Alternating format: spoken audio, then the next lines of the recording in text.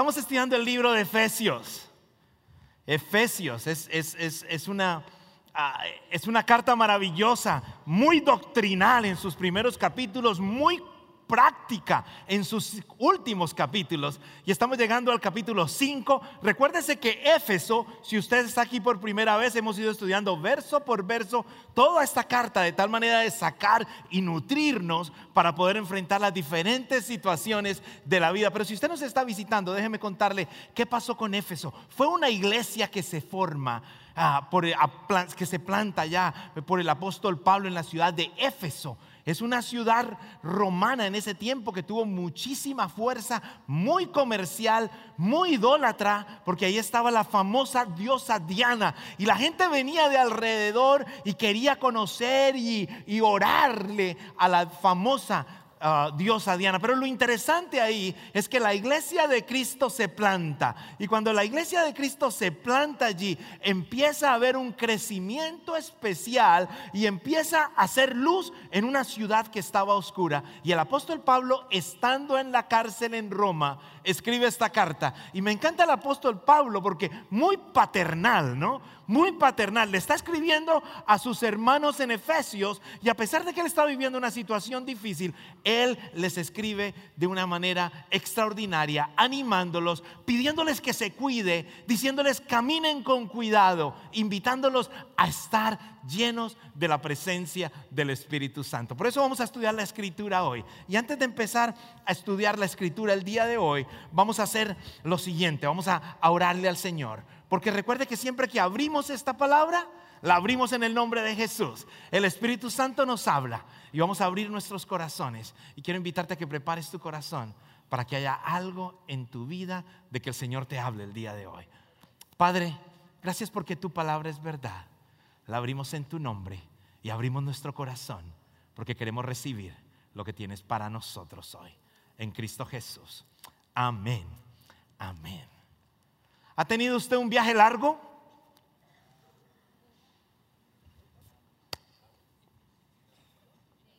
¿Ha tenido un viaje largo o no? ¿Qué tan agradable ha sido ese viaje largo? ¿Ha tenido usted un viaje largo agradable? ¿Ha tenido un viaje corto no agradable? ¿Ha tenido un viaje largo en que no le importó cuánto tiempo estuvo en su viaje? Estuvo tan emocionado, tan extraordinario y llegó tan feliz, y ese viaje fue maravilloso y lo tiene todavía guardado en su corazón. ¿Lo ha tenido? ¿Ha tenido esos viajes que dicen, no, yo con ese no vuelvo a viajar? O yo con esa. ¿Ha tenido algo así también? A ver, sean honestos, a ver. ¿Ah? Aquí viene una pregunta directa para usted. ¿Qué tan bueno es viajar con usted? ¿Qué tan bueno es viajar con usted? ¿Qué tan buen compañero de viaje o compañera de viaje es usted? Cuando vamos a Indonesia y a toda esa parte de Asia, a veces llegar hasta exactamente el lugar donde tenemos el ministerio son 30 horas. Y en ese viaje largo uno empieza a conocer los resabios de algunos de la familia de Champion Forest. Empezamos a descubrir diferentes, cada uno nos empezamos a conocer un poquito más.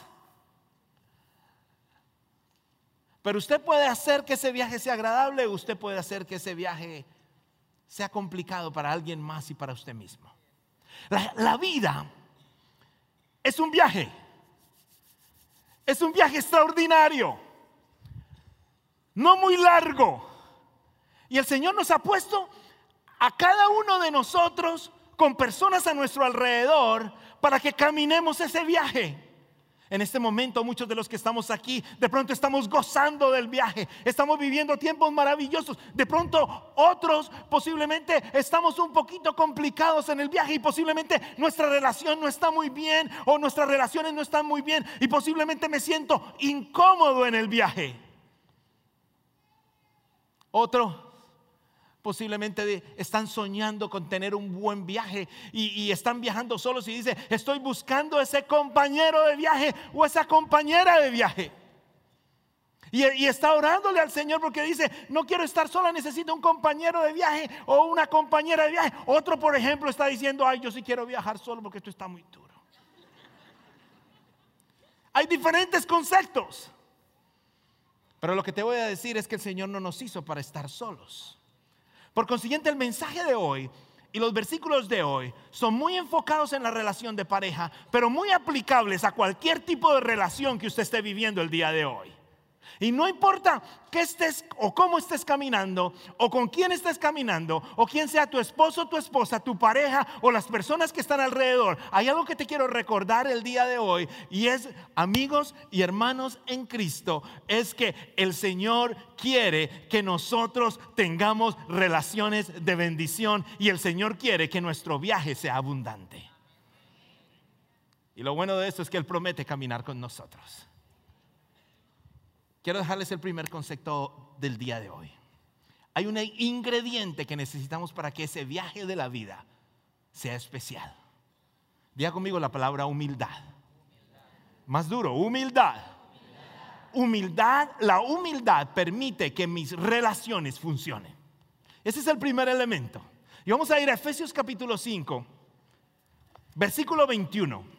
Porque ahí hay aspectos importantes que son supremamente claves para poder leer todo lo demás. Y si no leo ese texto no voy a poder entender y captar todo lo que el texto sigue. Porque esas primeras líneas del versículo 21 nos dan unas características claras para poder entender lo que sigue en los textos siguientes. Y dice así el versículo del Señor. Y dice así, es más, versículo 21, sométanse unos a otros por reverencia a Cristo. Y dice, es más, sométase unos a otros por reverencia a Cristo. Ahora, muchos dicen sométase y muchos tienen la palabra, muchos tienen miedo al someterse. Ahora se habla de la palabra libertad y yo soy libre y yo hago lo que quiero y yo digo lo que quiero. Y estamos manejando ese concepto completamente, pero la Escritura dice, sométase unos a otros. Si quieres vivir bien, tenemos que someternos. Y ahora, ¿qué significa la palabra someter? Algunos creen que someter es oprimir. Algunos creen que someter es estar bajo una dictadura. Algunos creen que someter eso. Pero la palabra someter, si la entendemos claramente, es la decisión radical de actuar desinteresadamente hacia los demás. Es una decisión radical cuando yo digo, voy a actuar desinteresadamente hacia los demás. Quiere decir, no estoy pensando en mí, estoy valorando lo que está en la otra persona.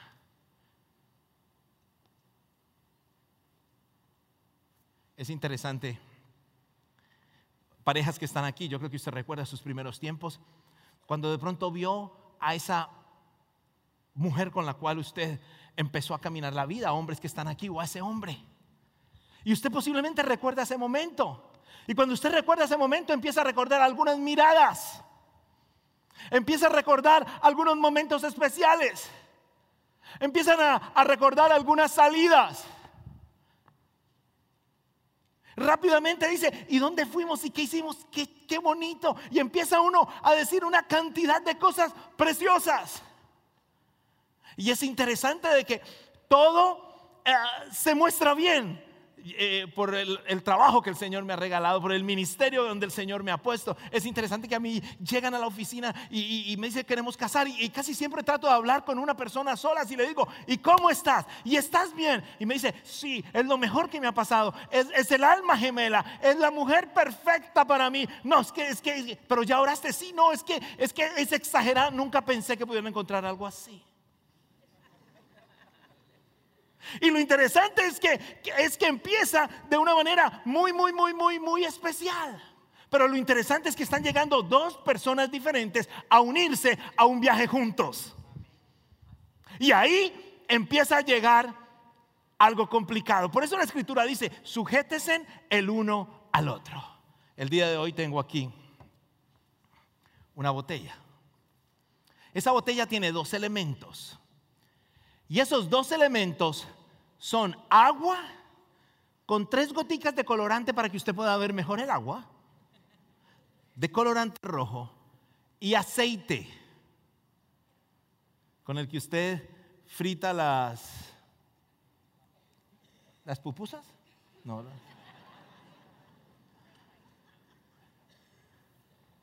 Ahí están. Y lo interesante es que cuando llegamos a una relación, cuando llegamos al viaje, cuando empezamos con alguien, llegamos en esta situación, somos 2 personas completamente diferentes. Lo interesante es que cuando empieza ese romance tan especial, empiezan a aparecer todas esas cosas, empiezan a aparecer todos esos detalles, empiezan a aparecer todos esos momentos. De pronto llega el gran día del anillo. Yo recuerdo cuando le entregué el anillo a Nora, no pudo dormir por 5 días.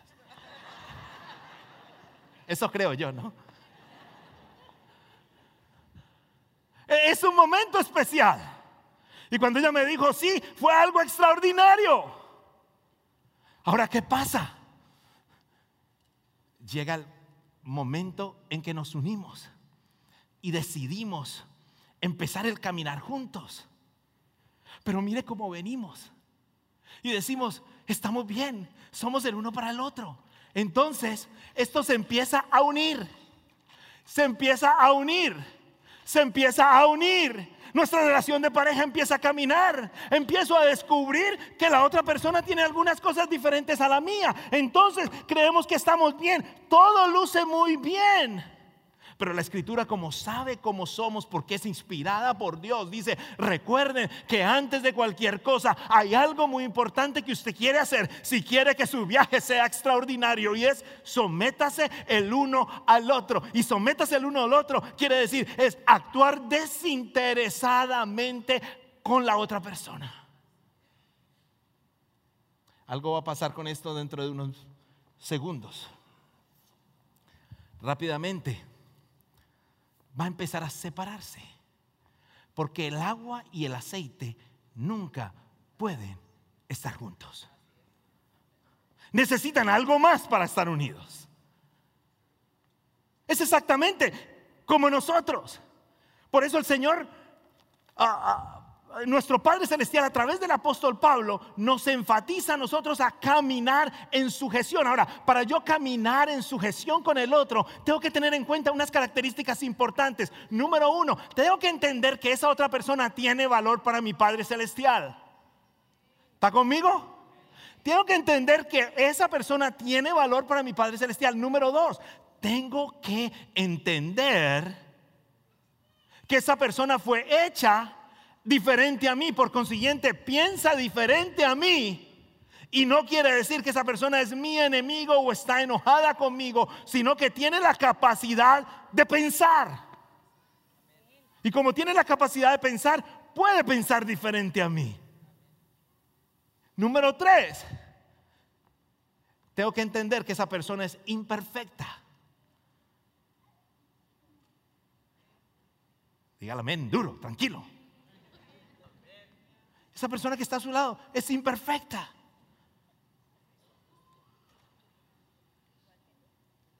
Igual que yo, me dice mi esposa. Está atacando. Entonces, ¿qué dice? Mire lo que va pasando. ¿Se da cuenta?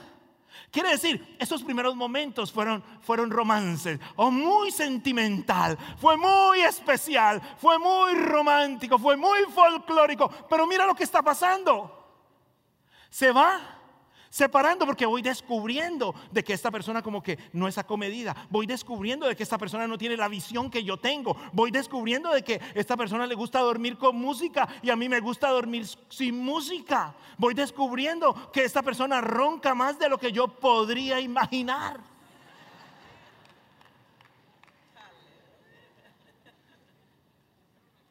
Voy descubriendo que yo me vine con todo y estaba ilusionado, y como que voy descubriendo que se levanta por la mañana y no se veía igual que cuando íbamos a las citas. No alcanzó a ponerse el chicle.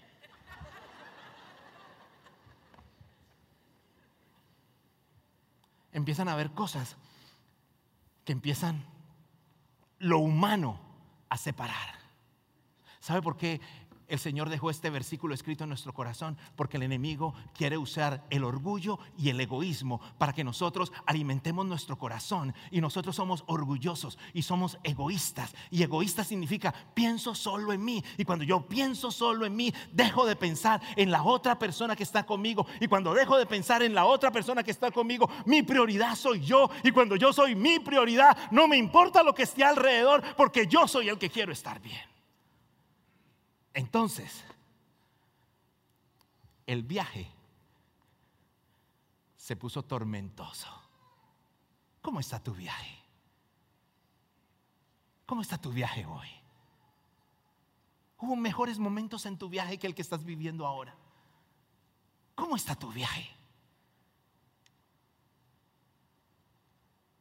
Me encanta la escritura porque siendo tan honesta con nosotros nos dice: quieren caminar bien, sujétese en el uno al otro. Y si nos sujetamos el uno al otro, vamos a poder marchar mucho, mucho, mucho mejor. Tenemos necesidades diferentes, tanto el hombre como la mujer.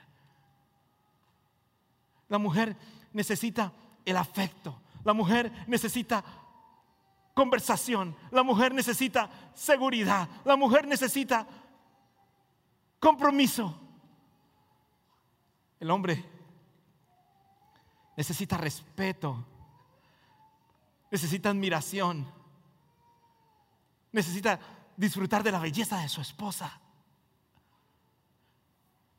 Empiezan a encontrar elementos y necesidades diferentes que si no nos damos cuenta de eso, rápidamente el viaje es terrible.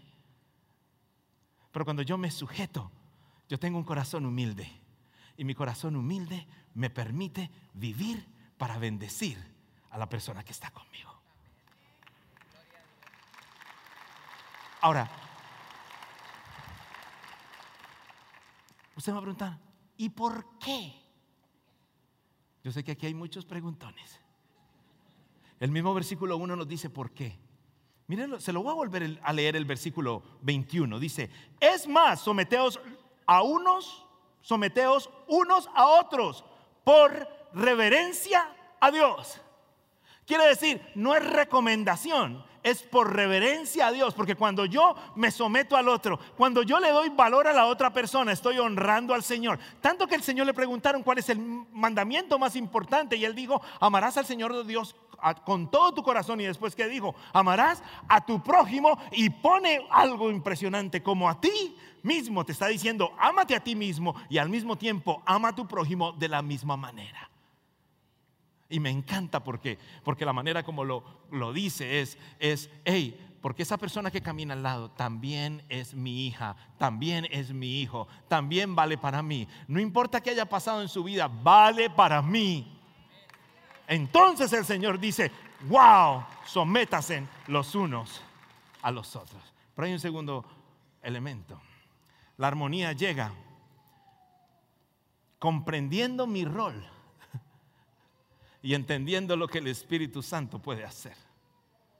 La armonía llega comprendiendo mi rol. Y mi rol significa mi papel, lo que yo tengo que hacer. Efesios 5:22 dice: para las esposas. Esto es para las esposas. Esto significa, para las esposas, eso significa: sométase cada uno a su marido como al Señor. Les veo una sonrisa a esos varones ahí. La traje al servicio que era, dice. La traje el domingo que era. Mire, siga. Porque el marido es cabeza de su esposo, como Cristo es cabeza de la iglesia. Él es el salvador de su cuerpo, que es la iglesia. Usted posiblemente me va a decir, como decía Pastor David esta mañana: se está devolviendo 50 años. Eso era ya en 1960, que las mujeres iban sometiditas a su esposo. No, ya nos liberamos. ¿Sabe qué significa eso? No. Aquí lo que está diciendo la escritura es: devolvámonos al principio, cuando el Señor dijo: dejará el hombre a su padre y a su madre, y se unirán a su mujer, y los dos serán una sola carne.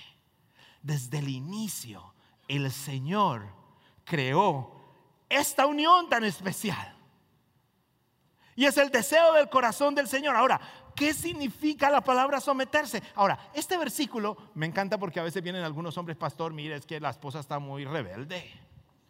No, su esposa está, pero, y mire lo que dice la escritura, mire, y yo cada rato le leo a ella lo que dice. ¿Qué dice, hermano? Dice: para las esposas. Y digo: hermano, ¿usted por qué lee las cartas que son para las esposas?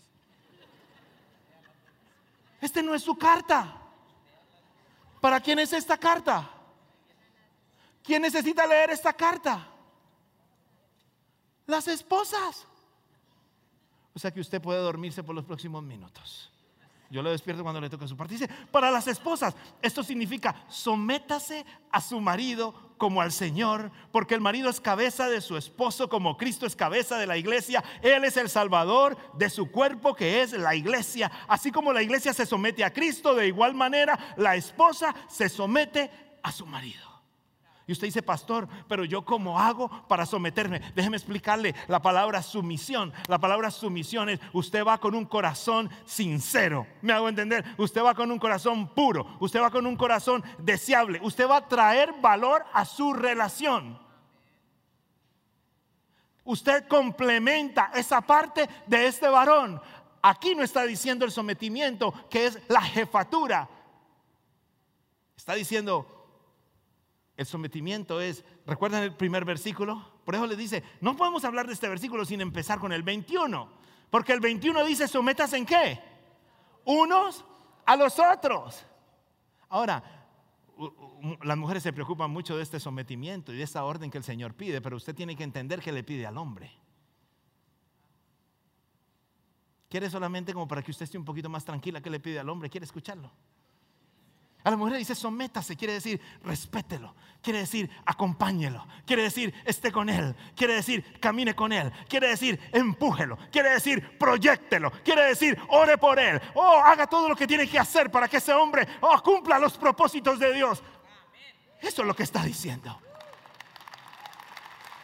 Ahora, vaya al siguiente versículo, porque ahí nos va despejando un poquito y empieza a hablar un poquito de los maridos. Versículo 25: para los maridos. Ahora sí, hombre, si está ahí dormidito, despiértelo, dígale: póngale atención a esto. Ok, escúchelo. Dice: para los maridos. Esto significa, ahora sí, esta parte es la suya, subrayela en su Biblia, tache la otra si quiere. Para los maridos, esto significa: ame a cada uno a su esposo, tal como Cristo amó a la iglesia. Está pidiendo un amor honesto. Ame cada uno a su esposa de tal manera como Cristo amó a su iglesia. Él entregó su vida por ella. Ahí nadie dijo amén, un amén. Gracias a Dios por ese amén. Hermanos, esto sí no es mi culpa. Es el apóstol Pablo, inspirado por el Dios Padre, que te dio la magnífica responsabilidad y el gran privilegio de hacer todo lo necesario para que la mujer que esté a su lado sea la mujer más feliz del mundo. ¿Lo entiende? Pero yo te quiero recordar: mujer, no te vas a poder someter a Cristo, no te vas a poder someter a tu esposo, y esposa, no te vas a poder someter a tu esposo si el Espíritu Santo no está en ti. Porque ¿qué va a pasar al poco tiempo con tu alma gemela? Mira, esta pareja que está aquí llegó a decirme lo mejor que me ha pasado. 8 meses después: pastor, ore por mí, que esto está complicado. Y le pregunto: ¿y el alma gemela? No era tan gemela. Fueron a un momento, fueron a una reunión de parejas. El Señor hizo algo ahí, pero como que quedó así. Salieron muy contenticos. Y vámonos. Wow, se arregló. Y la vida espiritual no siguió. 9 meses después nació un bebé, pero esta nació otra vez.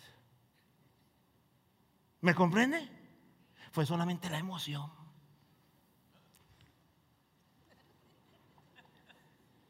Pero, ¿qué pasa? Separados. Porque mi egoísmo me saca.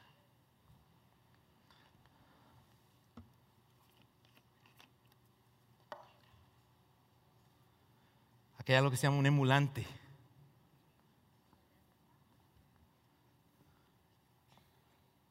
¿Cómo se llama? Un emulsionante. ¿Sabe qué hace un emulsionante? No emocionante, emulsionante. Él hace posible que lo que no se pueda unir se una. Esto es una yema de huevo. Hoy me tocó comerme el huevo sin yema en la casa. Todo por ustedes. Ando con pura clara.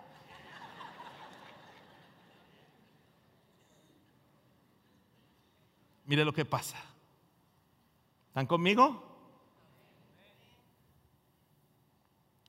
Esto empieza a cambiar la condición de esto. De las moléculas. Mi esposa le gusta que yo hable más científico.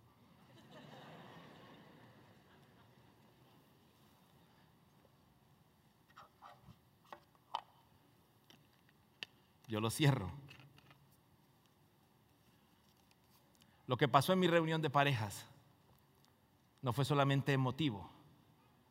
Lo que pasó en mi reunión de parejas fue que el Espíritu Santo abrazó mi relación. ¿Noté la diferencia? Y yo creo que los líderes de grupos de parejas, de familias de nuestra iglesia ven cómo el Señor trabaja con unas parejas y cómo algunos salen así y después mal. Lo que hace el Espíritu Santo es esto. Empieza a unir. Empieza a quitar preferencias. Empieza a llenar mi mente para pensar en la otra persona. Cambia mi manera en que yo la miro. Empiezo a quitar mi egoísmo. Se va sentando el Rey en mi corazón. Empiezo a ver esa persona como la gran compañía de mi vida, como un regalo del Señor. Empiezo a alimentar mi mente de cosas espirituales que me permiten caminar más fuerte con el Señor. Quito las cosas que no me bendicen y entonces el Espíritu Santo va uniendo de tal manera que lo que el Señor une no lo separa el hombre. ¿Me comprende? ¿Por qué? Porque aunque esta fue la otra pareja, la que solamente lo tomó liviano, pero no permitió que el Espíritu Santo controlara su vida. Va a haber una gran diferencia entre estas dos. Aquí está el Espíritu Santo. Aquí hubo un momento emotivo. Pero lo que el Espíritu Santo hace es que une. Trabaja con mi carácter. Me ayuda a ver la importancia de la otra persona. Me ayuda a entender que qué mujer no se va a someter a un hombre que es capaz de dar la vida por él, por ella. ¿Entiende eso? ¿Qué mujer no se va a someter a un hombre que dice, ese da la vida por mí? Hombres que estamos aquí cuando dice, da la vida por ella. Usted lo puede tomar literal y dice, si algún día se va a morir que me diga y me quedo tranquilo. No. Dar la vida por ella es más que un evento de defenderle la vida. Dar la vida por ella es hacer todo lo que está en tu vida, porque ella empiece a realizarse en cada cosa. Venga para acá. Benjamín es una bendición para mí. Denle un aplauso a Benjamín, dígale gracias, Benjamín. Muy, muy, muy especial. Lo quiero mucho. Cierres el saco. ¿Todavía le cierra? Hágale. Si Benja está conmigo, corre para acá que hay un poquito más de luz. Cabeza arriba.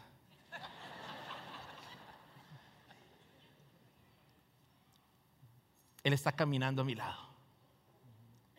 Por la manera como ama el Señor no le dice a los esposos: esposos, solamente esté en la casa. No le dice a los esposos: solamente traiga la lana, solamente traiga los dólares, solamente traiga el trabajo, solamente traiga los pesos. No. Cuando el Señor nos dice: ámelo como Cristo amó a la iglesia, el Señor está hablando del amor del Señor. Y el amor del Señor es profundo. Hay un texto en Josué capítulo 1 versículo 5. Y ese texto en Josué capítulo 1 versículo 5 dice: nadie podrá hacerte frente en todos los días de tu vida. Ahora, ¿por qué? Aquí hay una relación de amistad. Nadie podrá hacernos frente a nosotros dos. ¿Qué más sigue? Como estuve todos los días de tu vida, como estuve con Moisés, estaré contigo. No te dejaré ni te desampararé. Desde que yo aprendí esto, para mí fue extraordinario. A Nola le va mejor. Te voy a decir por qué. Porque habla de dos palabras. El Señor dice: no te dejaré y te desampararé. Lastimosamente, hay muchos hombres que llegan a mi oficina y me dicen: pastor, pues yo no hago sino trabajar para ella, ahí estoy siempre. Y siempre pregunto: ¿y cómo estás? No, ahí estoy. ¿Pero cómo estás? Porque tú puedes estar, pero puedes estar de espaldas.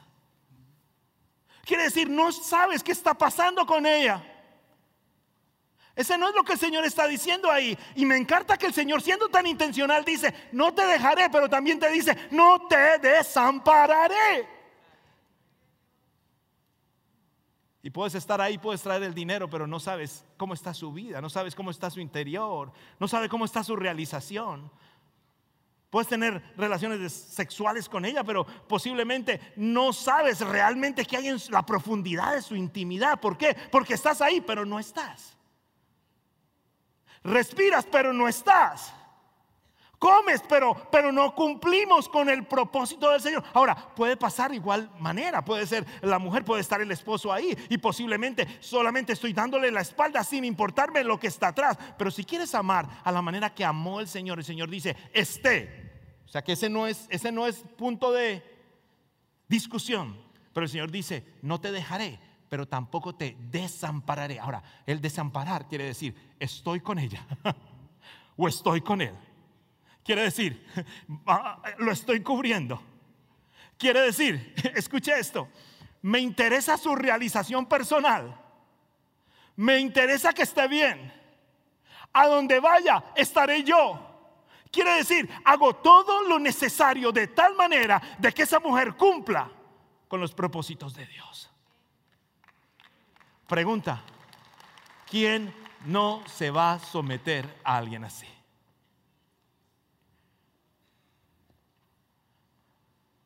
Entonces, cuando miro a Benja y le digo: Benja, eres mi buen amigo, ahí estoy contigo, pero no de espaldas. No estoy ahí solamente para que me invites, no estoy ahí solamente para ver la novela. Estoy caminando contigo porque quiero ayudarte a que tengas una realización personal. Lleve esto a su relación de pareja, lleve esto a su relación de amistad, lleve esto a su relación de hermandad. Y si quieres hacerlo de la manera que Cristo lo hace, entonces yo puedo decir: no te dejaré ni te desampararé. Gracias, mi hermano. ¿Entienden la manera como el Señor nos invita a amar? Y yo les digo esto de corazón porque hay tantas ocupaciones, hay tantas oportunidades. Mira esas personas que están a tu alrededor. Llega un poquito más profundo a la necesidad de tus hijos, o de tu esposa, o de tu amigo, o de tu esposo.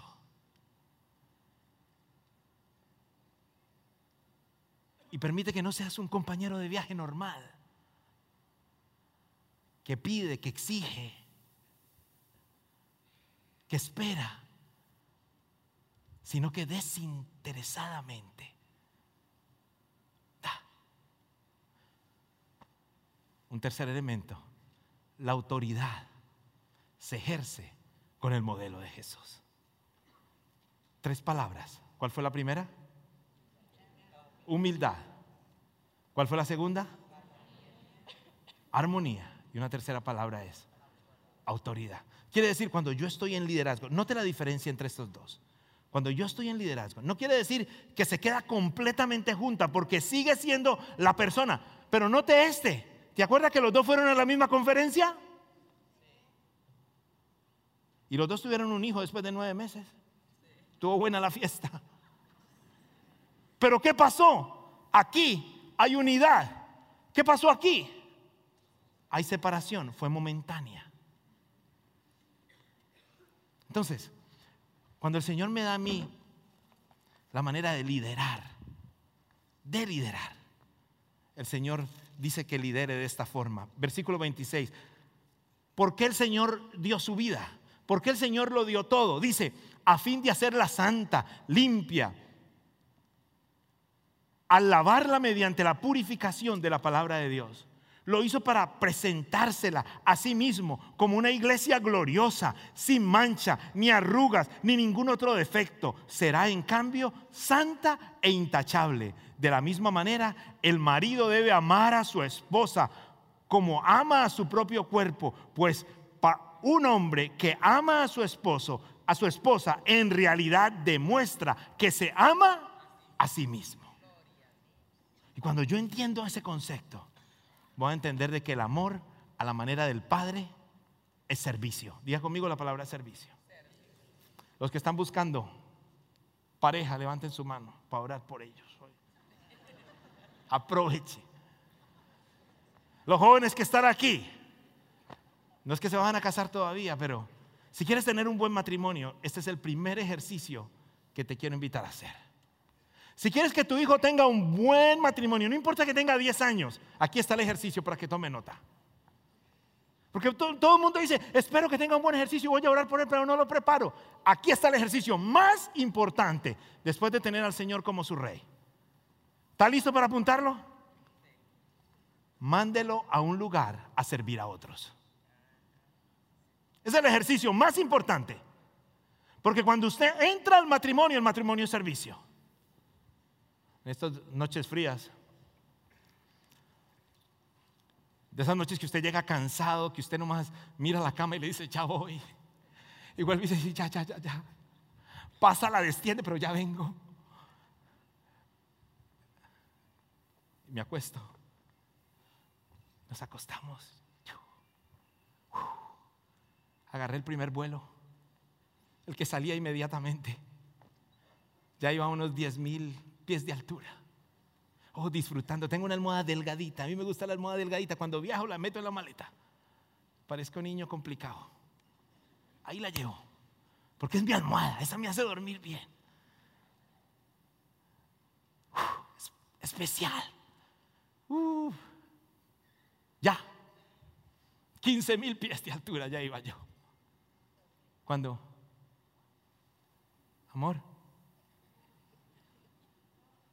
tengo frío. ¿Me escuchas? Yo, que tengo frío.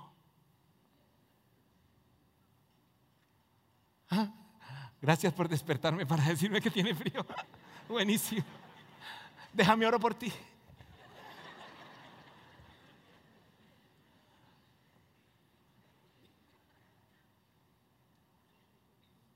¿Sabe qué me está diciendo? Levántate, súbela a la calefacción, tráeme una cobija, acomódate y vuelve a acostar. Eso es lo que me está diciendo.